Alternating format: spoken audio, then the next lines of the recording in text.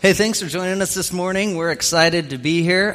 For those of you that are here for the first time or just getting to know us, we are a church that is passionate about what God has accomplished in our lives. We are grateful for what God has done in our lives, and grateful that God has invited us to participate in His good work throughout creation, His good work here in the Tri-Cities in our community.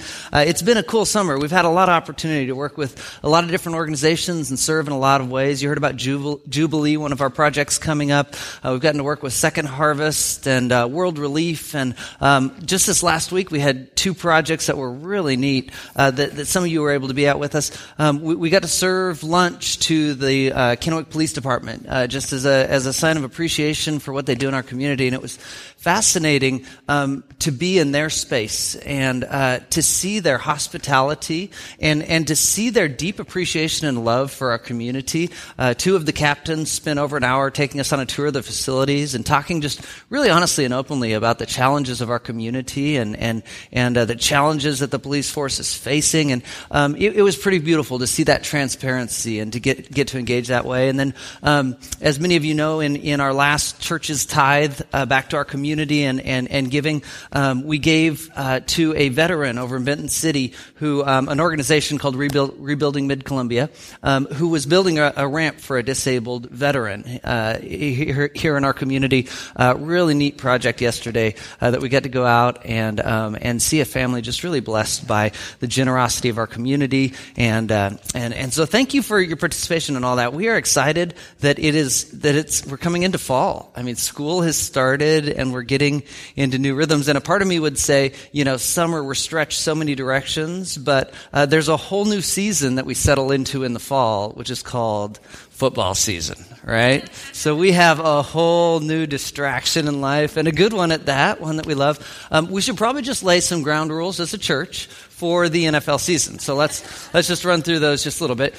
First of all, this is important. You're welcome to root for any team you want, as long as it's Seahawks, okay? So number one, you root for anyone you want, as long as it's Seahawks. And then number two, if there's a game while we're here at church, you can do whatever you want. Check your phone, do your thing, see the score, but don't tell us what's happening, because we'll just kind of have a standing arrangement that the game will be recorded at a couple hawses, and after church, anyone that wants to head over and watch the game, we'll hang out together as a church, okay? So those are our ground rules for the NFL season. Go Hawks. Yeah, don't tell us the score because we're going to go watch it later. Yeah, absolutely. So this morning we are continuing a study in the Gospel of Luke. We've spent most of the last year walking through the Gospel of Luke, just wanting to hear the story of Jesus, wanting as people from the community come and visit us as a church, we want them to hear a message about Jesus. We want them to know this man Jesus who has just transformed our lives in incredible ways. And so we've studied through the entire Gospel of Luke. We've seen as Jesus was born, as he was raised. We saw as Jesus began his ministry and was healing and teaching and thousands of people following. He called 12 apostles to be his followers, and as a rabbi, he taught them. They followed him where he went, and their goal was to be like their rabbi, to do what their rabbi did, and to know what their rabbi knows.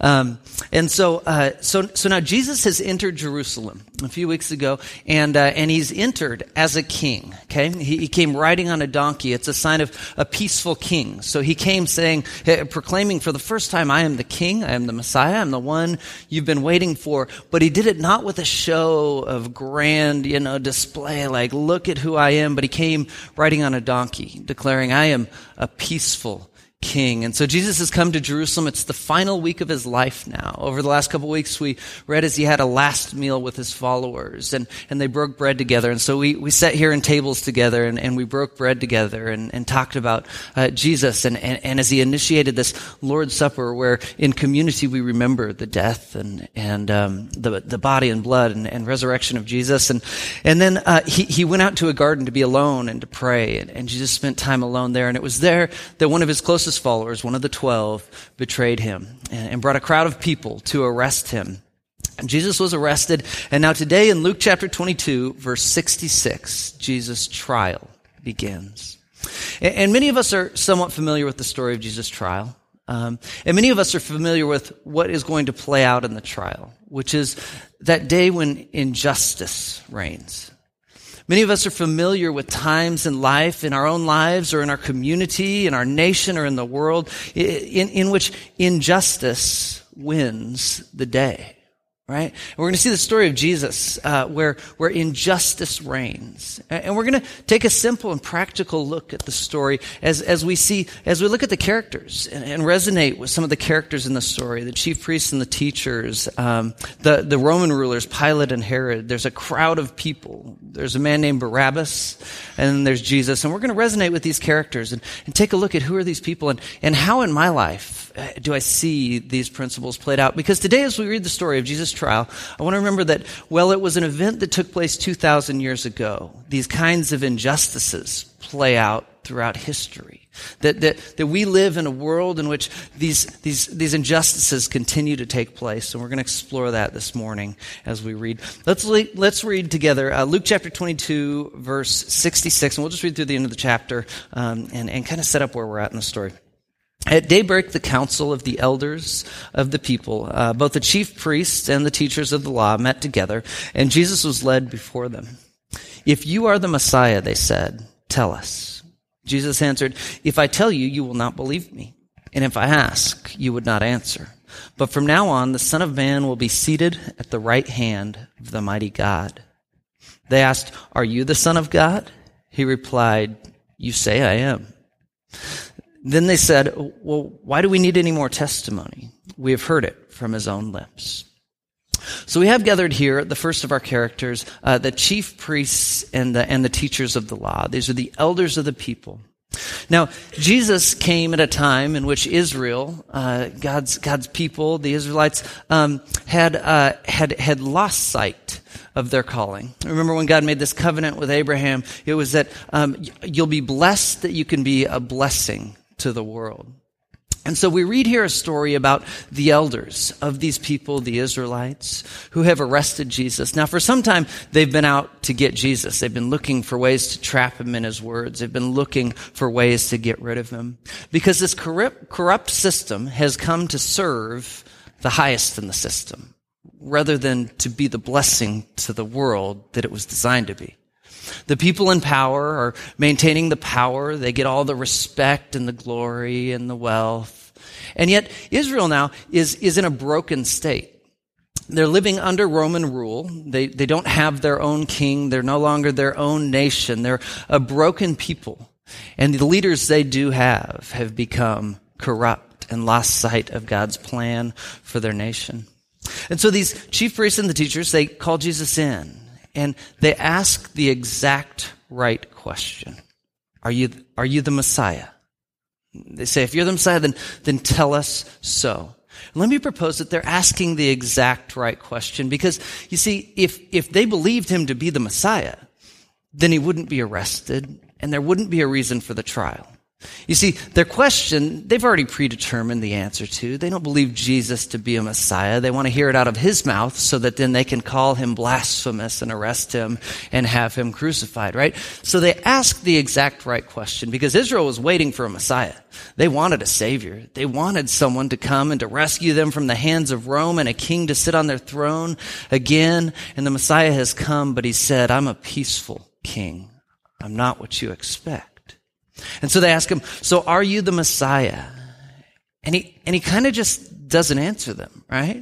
He says, "From now on, the Son of Man will be seated at the right hand of the mighty God." And as I was reading and spending time in this text this week, I was struck by the term, the mighty God.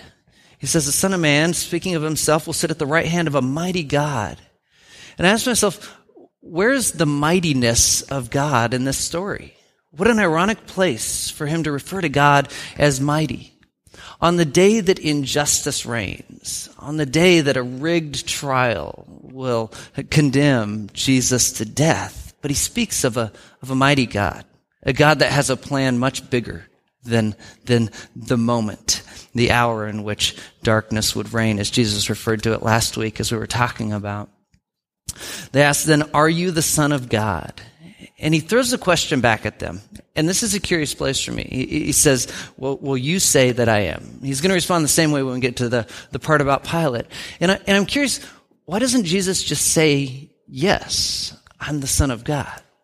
he turns it back to them, and I think there's this interesting play on words and conversation in which Jesus says, well, who do you say that I am? Right? He lets their words about him stand rather than speaking for himself. And to me, this was a fascinating place that I think we begin to resonate with the text because, let's be honest, at the end of the day, Jesus allows our word to reign. Right? At the end of the day, I get to make up my mind however I want. Jesus would love to guide me in that process, but so often I live my life in a way, like the chief priests and the elders here, who have predetermined their understanding, who already know the answers of right and wrong, and their word will stand. Jesus will allow it to be what they say. You can be convinced of what you want, and they'll hang him on a tree while he remains silent on the subject. And I think in my life, I want to be different than what I see out of these men who choose their understanding and their predetermined conclusions rather than sitting at the feet of Jesus. Remember, not long ago, Jesus is standing on a mountainside and thousands of people sitting and just listening to the words from his mouth. But not these men. These are the men that have decided already what they believe about Jesus and have decided already what his fate should be. And so they ask him, are you the Son of God? And he says, well, you say I am. What do you say? Let it be as you say. And and our story continues in chapter 23, and I'm going to read through kind of a big chunk here as we explore this trial that's taking place. Luke 23, then the whole assembly rose and led him off to Pilate. And they begin to accuse him, saying, we have found this man subverting our nation. He opposes payments of taxes to Caesar and claims to be the Messiah, a king. So Pilate asked, are you the king of the Jews? Jesus says, you have said so. Then Pilate announced to the chief priests and the crowd, I find no basis for a charge against this man. But they insisted, he stirs up the people all over Judea by his teachings. He started in Galilee and has come all the way here. On hearing this, Pilate asked if the man was a Galilean. When he learned that Jesus was under Herod's jurisdiction, he sent him to Herod, who was also in Jerusalem at the time. When Herod saw Jesus, he was greatly pleased, because for a long time he had been wanting to see him. For what he had heard about him, he hoped to see him perform a sign of some sort. He plied him with many questions, but Jesus gave no answer. The chief priests and the teachers of the law were standing there vehemently accusing him. Then Herod and his soldiers ridiculed and mocked him, dressed him in an elegant robe. They sent him back to Pilate. That day Herod and Pilate became friends. Before this, they had been enemies. Pilate called together the chief priests and the rulers of the people. And he said to them, you brought me this man as one who was inciting the people to rebellion.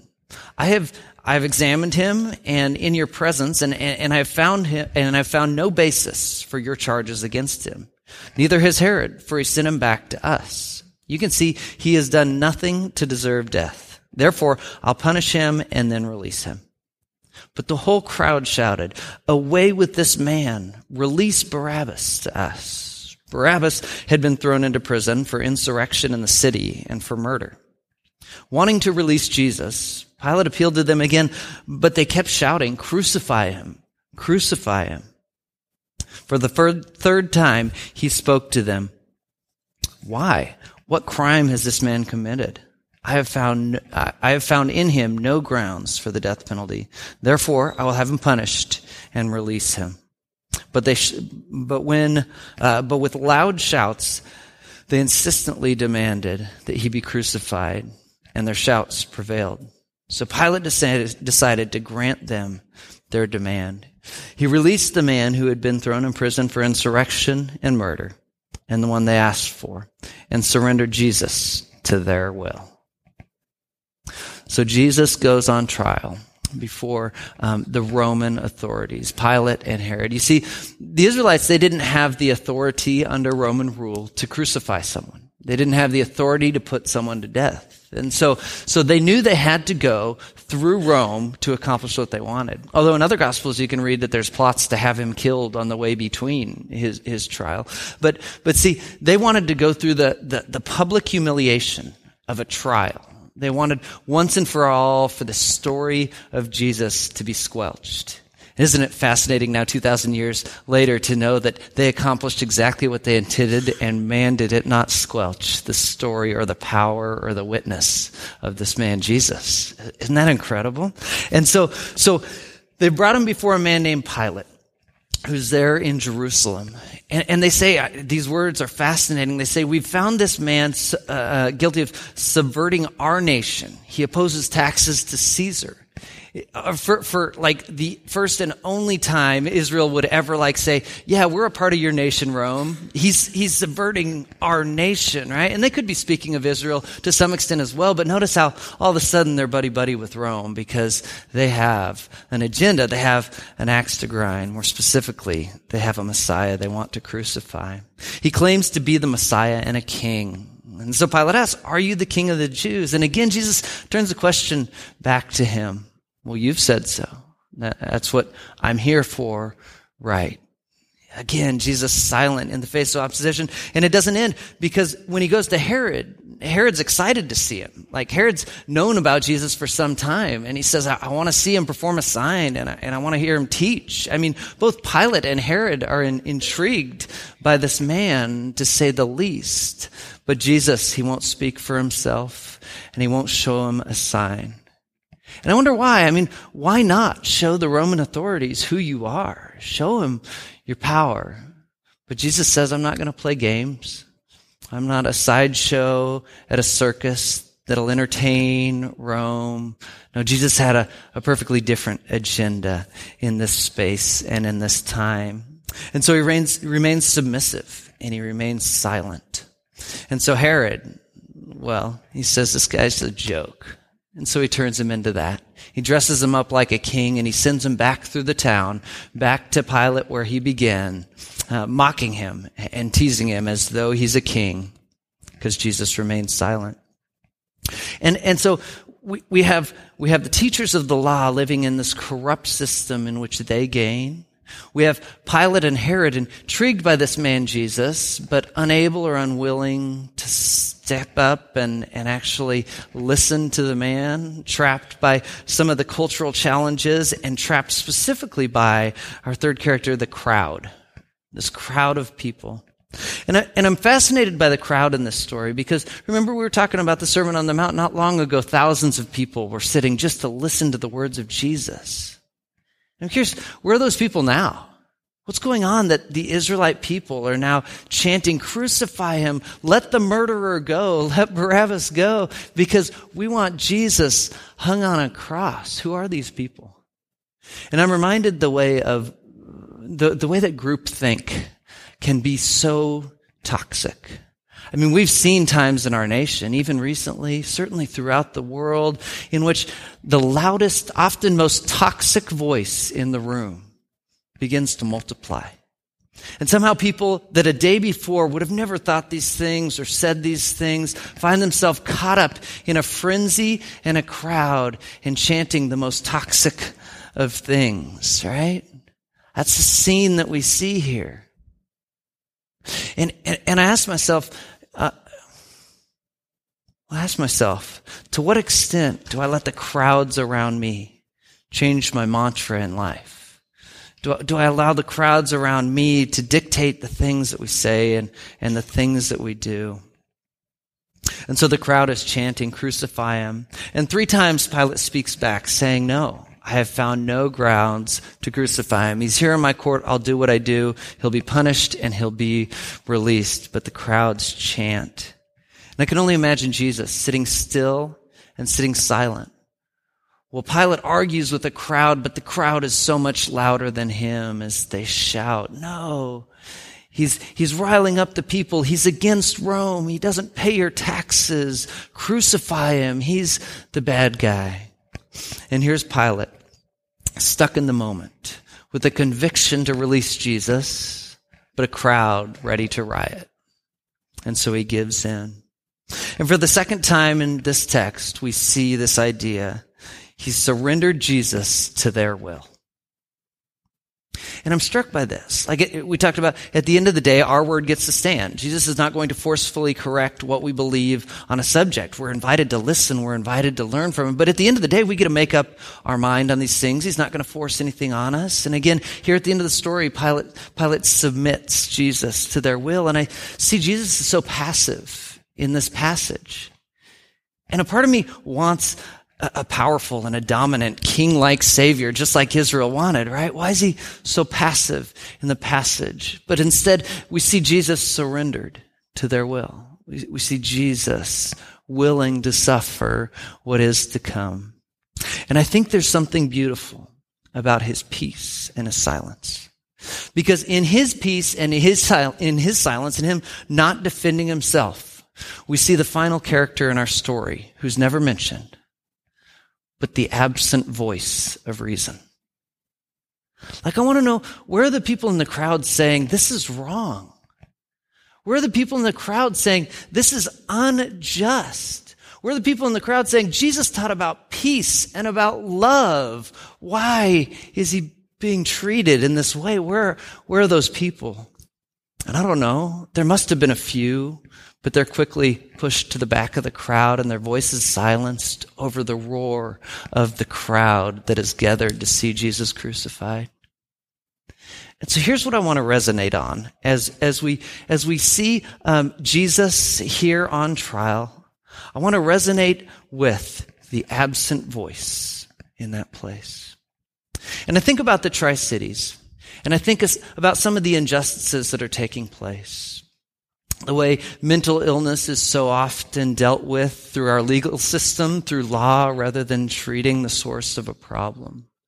I think of the injustice and the challenges of poverty and homelessness. I think about the way race sometimes segregates our community and equal opportunities aren't available. I think of the way gender does that same thing sometimes in our workforces or our faith communities. You see, we live in a community, in a world where voices are loud and dominant and injustice does get to reign at times. And I'm struck by the fact that so often that same absent voice is found here in our midst. And so, friends, today as we explore and are broken by the injustice that took place to Jesus, I'm struck by the fact that today, still today, we have opportunity to, on the side of Jesus, be a voice in that crowd that says, no, peace and love and hope are the way of Jesus. And these are the things I want to promote in our community. Right? These are the impacts I want to have. I want to live a life of love in a way that transforms people around me. I want to live a peaceful life in which people see the surrender and the mercy and the love of Jesus. That's what I want for our community. That's what I want for our lives. So often, even as Christians, I'll call myself and all of us, and maybe it applies to you, out on this, we respond to injustice or intolerance of others with just as much intolerance and just as angry of words as the world around us. But I'm struck by a Savior, by a Messiah who could sit peacefully through a process and who gave room for a voice to speak up on his behalf. But no one did. So friends, as a church and as followers of Jesus and as a faith community, our churches and our followers of Jesus throughout the Tri-Cities, I pray that we can be the answer to that absent voice in the room in a community. That we can be people who promote love and justice and equality and the goodness of God amongst our community. Friends, I want to invite us to be that absent voice. I want to invite us to be agents of goodness and change and hope and hospitality and love in our community, because that's the way of our Savior. Let's pray about that. Father, we thank you for this time. We thank you for a chance to explore the story of Jesus' trial, a day when injustice would reign. And Father, as broken as the scenario is, Father, we're encouraged to know that your hand was involved in all of it. Father, that there are beautiful things ahead. And so, Father, today as as I just resonate on the idea that no one was there to speak of truth and love and peace and mercy. Father, that I pray that you will empower us to be voices of goodness and love and truth and peace in our communities. Father, teach us to be tolerant and to be loving when injustice reigns. Father, teach us to be a voice that speaks out for your love and for your goodness and for the rights of people that can't or don't speak for themselves. Father, may we be your agents, your ambassadors, your people in the world around us. It's in Jesus' name we pray. Amen. Hey friends, thanks for joining us today. It's been a blessing. I'm so excited for what's to come in the fall. I want to remind you, October 2nd is going to be our 1-year anniversary. Really excited for that. Hope you'll invite some people. By the way, that is one of only 2 times in the year that the Seahawks are going to play at 10 a.m. I know. Right at starting time. Isn't that painful, the timing of all that? But we're going to get through it. We'll have the game recorded after the food truck and all the festivities. We'll be watching the game together. I hope you'll join us. Hope you'll invite others to do that as well. Friends, thanks for joining us. Go Hawks, and have a blessed week.